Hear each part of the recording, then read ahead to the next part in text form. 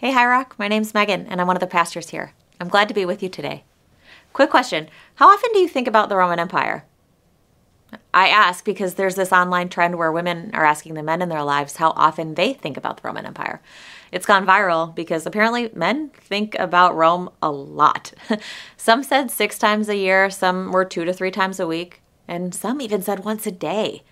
I was shocked to hear about this because, listen, I think about the Roman Empire a lot, but mostly it's because it's part of my job. A huge chunk of the Bible takes place during the Roman Empire. And while I would love it if more people were reading the Bible in light of the Roman Empire, I haven't found that to be very normal. So why is it then? In a forum on Reddit, some people said that they think about Rome because Rome seemed to have it all. Prosperity, military power, strength. They had security in the moment, but we realized that that was short-sighted security. They made choices for security that couldn't hold. They couldn't understand how the choices that they made were going to have implications for the future. Their security was fleeting. Even the Barbie movie has been wrestling with the fragility of security. Barbie and Ken's journey into the real world has them wrestling with the idea that we're drawn to relationships and ideas that can create immediate security for us without considering the long-term implications. And I don't think that seeking security is a new phenomenon, right? It's not just Barbie. We see it all through Scripture. Abram was fearful of being killed, so he lied to Pharaoh about being married to Sarai to gain passage. Jacob's sons were fearful of their younger brother Joseph being in charge of them someday, and so they sold him as a slave, stopping just short of killing him. We each have fears that we try to save ourselves from by manufacturing security. I can be fearful, like Joseph's brothers, that someone else being in charge is going to hurt me.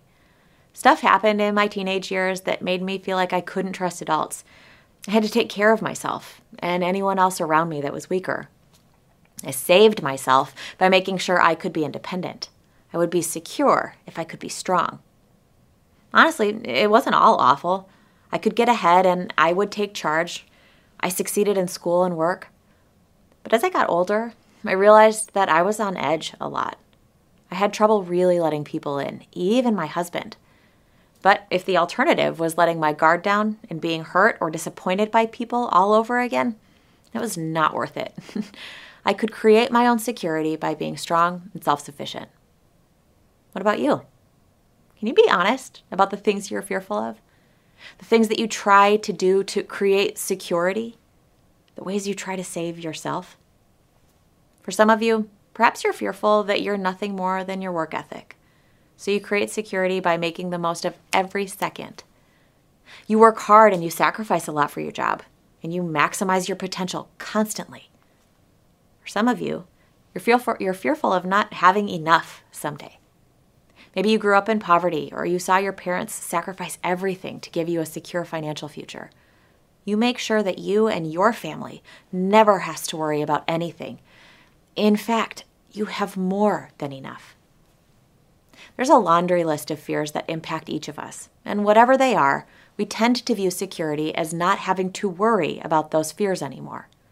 We'll do whatever we need to for security. We live differently to be saved from our fears. It's also easy when that happens to dismiss an invitation from God that could take away that security. Risk career security to follow Jesus? Oh, God wouldn't want that for me. Or maybe God's asking you to give more generously. I'll just see how the year finishes out, and if I can, I'll give then. God will be fine with that. Risk my independence and my strength by letting go of control? God's wired me this way, and I'm probably doing the most for God if I keep control. But friends, the core reason that we gather as a church every week is because we are all trying to follow the way of Jesus, who we've just said is God's only Son, our Lord. We're saying that there is something about Jesus that defines what security looks like. We believe that Christ is the way and the truth and the life, not our status or our wealth or our independence. Like this beam that hangs over the chapel of the Bible camp that I grew up in, we believe that only Jesus saves. But as we continue in the Apostles' Creed today, we're going to wrestle with what it means that the way of Jesus leads to suffering and death. Where's the security in that? Because while many of us may believe with our heads or even our hearts that Jesus' suffering and death was significant, we can be happy to leave all of that to him. I'm going to ask us today, though, does Jesus' suffering and death change anything about the way that we live? Because, friends, we need to move beyond belief and into a life that is lived differently because Jesus suffered and died. That as we follow this Christ, we might be met with an invitation to follow him there too, even if it risks what we cling to for security. Today's text journeys with Jesus and a variety of others as he makes his way from the garden to the tomb after his crucifixion. I'll be moving through John 18 and 19, so if you'd like, get your Bibles out to follow with me, or take time to read this later for yourself. We'll examine how 3 folks tried to obtain their own security, and how they responded when Jesus' lordship required risking the things that they relied on. In John 18, we see Peter, the disciple that since chapter 1 has immediately followed Jesus. And here he responds violently during Jesus' arrest. Peter's relationship with Jesus is defined by loyalty to Jesus, the King who will save. Because he believes so strongly that Jesus is Lord, he consistently goes above and beyond to prove his loyalty to this king. He was a nobody. Why would a king care about him? I imagine the security of that relationship was really tenuous for Peter, and he wanted to make sure that it was solid. He wanted a king that was looking out for him. He was going to be loyal to that king. And so when Jesus bends to wash his feet, Peter can't imagine that. How could Jesus ever wash his feet? He respects Jesus so much. And then when Jesus is arrested, he draws his sword. He wants Jesus to know that he'll fight for him. Don't we want Jesus to know that we're loyal too? That if Jesus needs defending, we'll be there ready to fight? But Jesus rebukes him. Peter, put your sword away. Don't you know that I am choosing to go with them? It turns out that this isn't the loyalty that Jesus needed. He didn't need defending. He needed someone to walk with him in the work he was meant to do. Jesus was knowingly walking a path towards death, but this wasn't the vision that Peter had for his king. So he follows to see what happens, but his loyalty runs out. This isn't this king. Why would he be loyal to him? 3 times Peter denies Jesus. Are you the one? Are you one of his? Even though it might cause you to walk towards death too, to lose your security? No, I am not. Peter's loyalty to a king that didn't turn out to be who we thought he was, that loyalty couldn't save him. And I think it's easy to bag on Peter for his fickle nature, but isn't he acting like most of us would? We're happy to call Jesus Lord when it means that we're cared for and when we understand what Jesus asks us to do. But when following Jesus means that our loyalty has to extend beyond our security, security means that Jesus will lead us out of suffering, right? Not back into it. It's hard to follow Jesus there. I suspect that Peter's response is one that we've all had. But a loyalty to Jesus who keeps us comfortable isn't going to last. Because Jesus suffered, was crucified, died, and was buried. And sometimes following him might lead us there too. The next characters that we interact with are the religious leaders. Their security comes from their rules. They have a clear sense of right and wrong, and they act accordingly. They know where they stand in their relationship to God and to the world around them. The religious leaders in this text get a bad rap, but I bet most of us have more in common with them than we'd care to admit. We might not all be leaders in the church, but if we're Christians, we're known for following Jesus.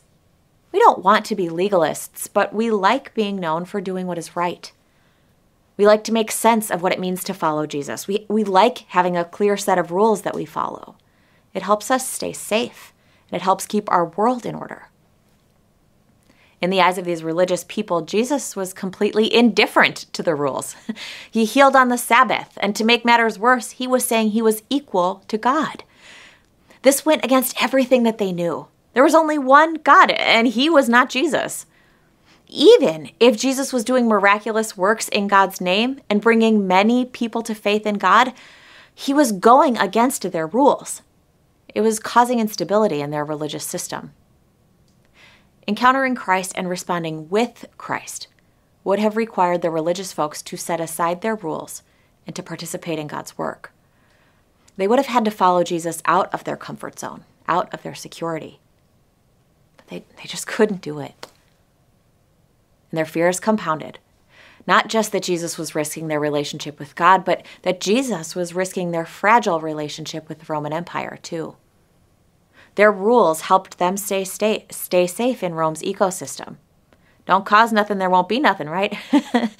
But Jesus' popularity was growing, and it might give Caesar a reason to blot out all of the Jewish people, if they thought that he was a real threat.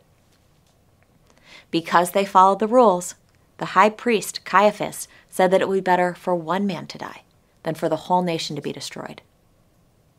As Jesus goes from the garden to go before Pilate, because they followed the rules, the religious folks did not go into the courts. They hung out outside, and Pilate came to them. They were in the middle of preparing to celebrate Passover, where they remembered how God had taken them out of slavery. And they would sing this song, "Besides God, they had no Redeemer, no Savior, no King."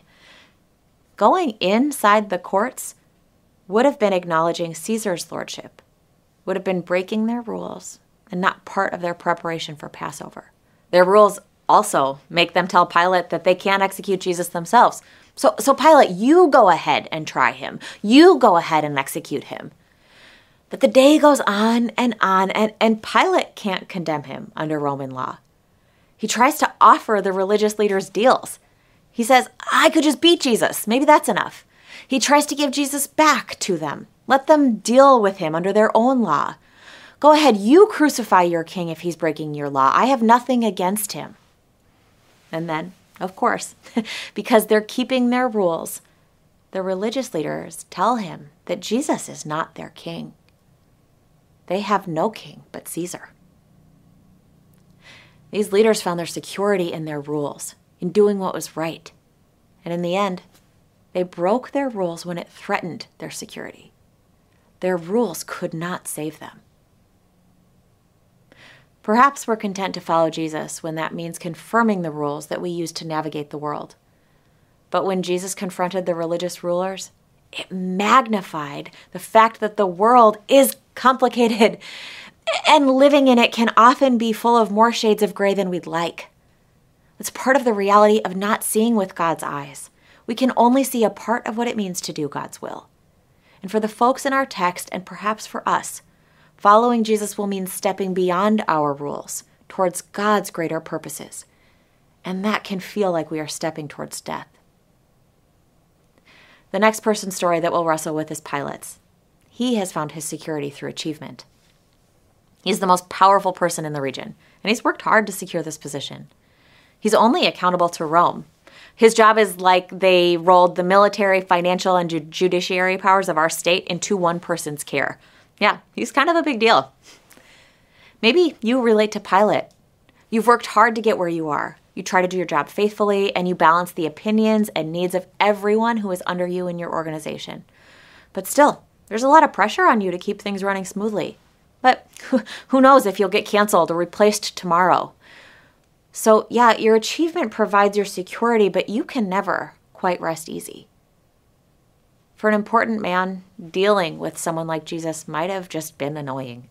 But his subjects filed charges, and he wants to faithfully do his job, so he had to deal with it. Even as he questioned Jesus, though, he doesn't think Jesus is a threat. But he does know that Jesus is innocent. He says so 3 times. But Pilate's achievement and his security in his achievement keeps getting in the way of him acting on the truth. He wants to try and keep his constituents happy, but he doesn't want this innocent man's blood on his hands. So he offers all of the alternative solutions. Release him? Not good enough? Okay, how about a beating? No, still not enough? Fine, you crucify him then. But the leaders reply, just like we've heard, that because Jesus claims to be God's son, he must die. The text tells us that Pilate is afraid of this claim. He asks Jesus, where are you from? Don't you know I have the power to release you or to crucify you? And as Pilate encounters Jesus, he has this chance to follow him, to let go of finding security in his achievement, to let go of that fear, and instead lead from a place of real power that comes from operating out of the truth. But that would have been costly for Pilate. He would have had an uprising on his hands. That wouldn't look good to Rome. That might cost him his job, his paycheck, and his positional authority, all of his security. And the religious leaders drive the final nail into the coffin. Anyone who supports Jesus is no friend of Caesar. Without Caesar, there's no future promotions, nowhere for his ambition to go. So when the most powerful man in the room is faced with the choice of achievement or truth, he chooses achievement and proves that he is actually powerless to do what is true. He can't bow to God while keeping everything that he's achieved. His achievement could not save him. And if that was the whole story of this road to the cross, it would be a sad state for the human condition. Peter's story highlighted his loyalty. The religious leaders' story highlighted their rules. Pilate's story highlighted his achievements. My story often highlights my independence and my strength. Maybe yours highlights financial success or a strong family or a capable body or mind. None of those things are bad.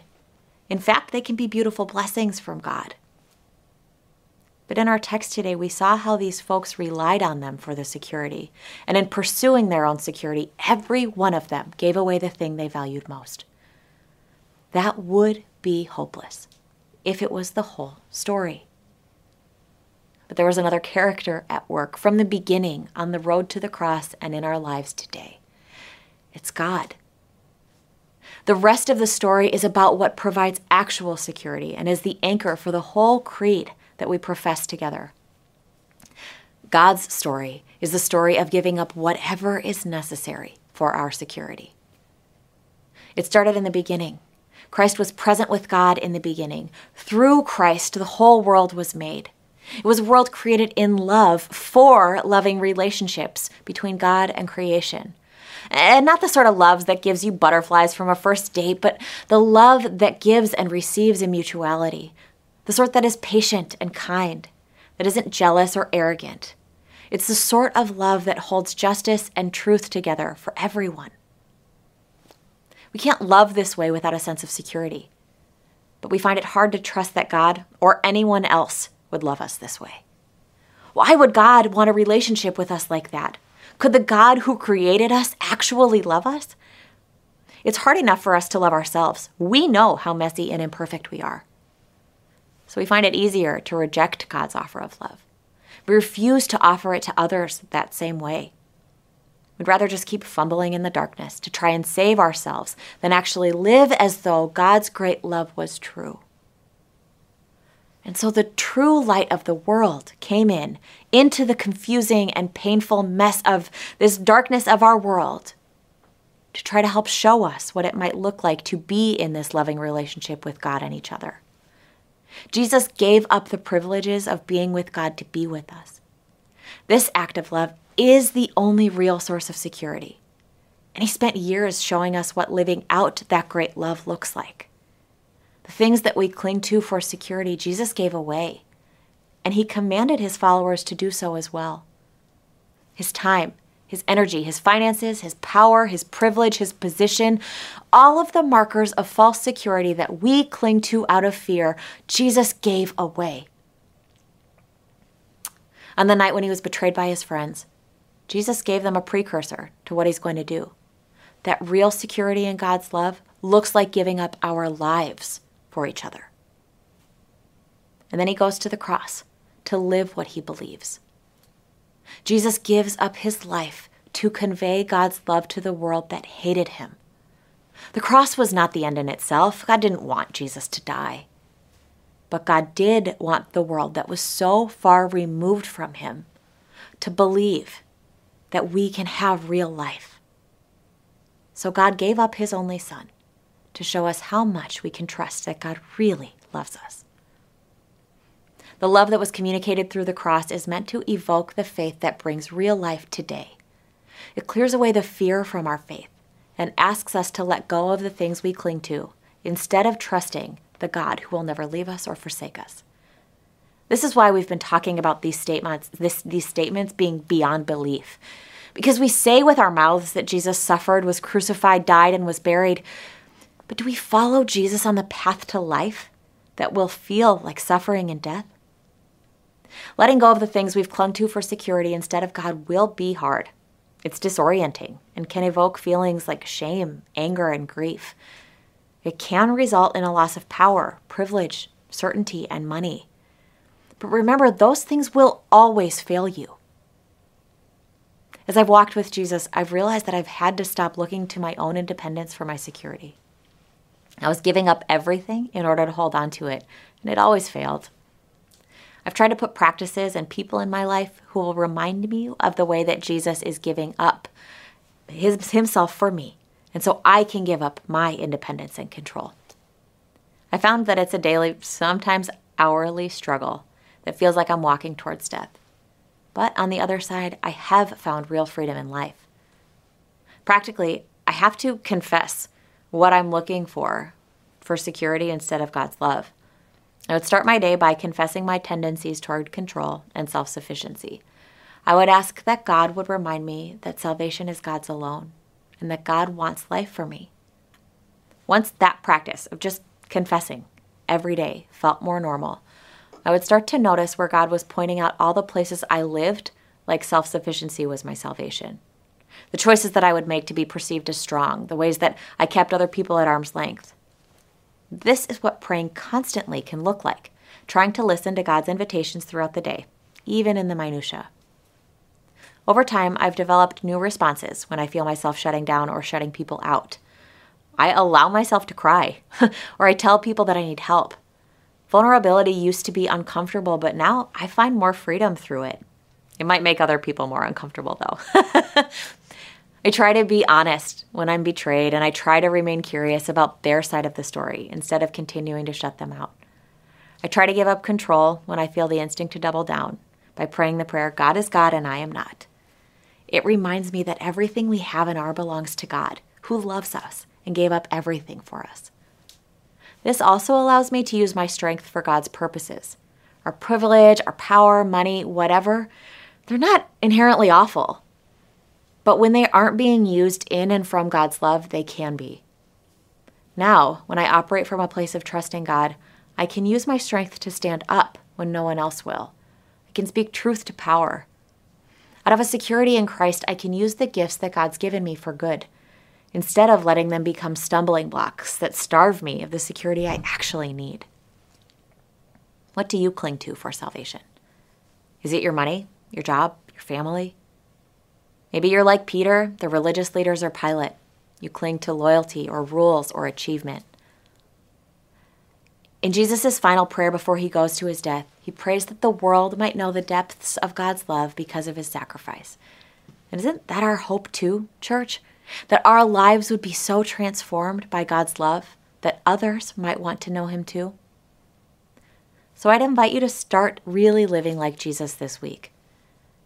Let go of those other things that you rely on for security and salvation.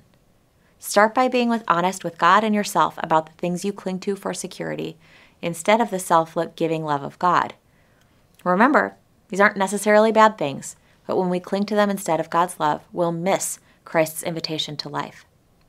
Then start every day this week repenting of that false place of security. See if you become aware of how often you go to that thing instead of God. Repent in the moment and turn back to God.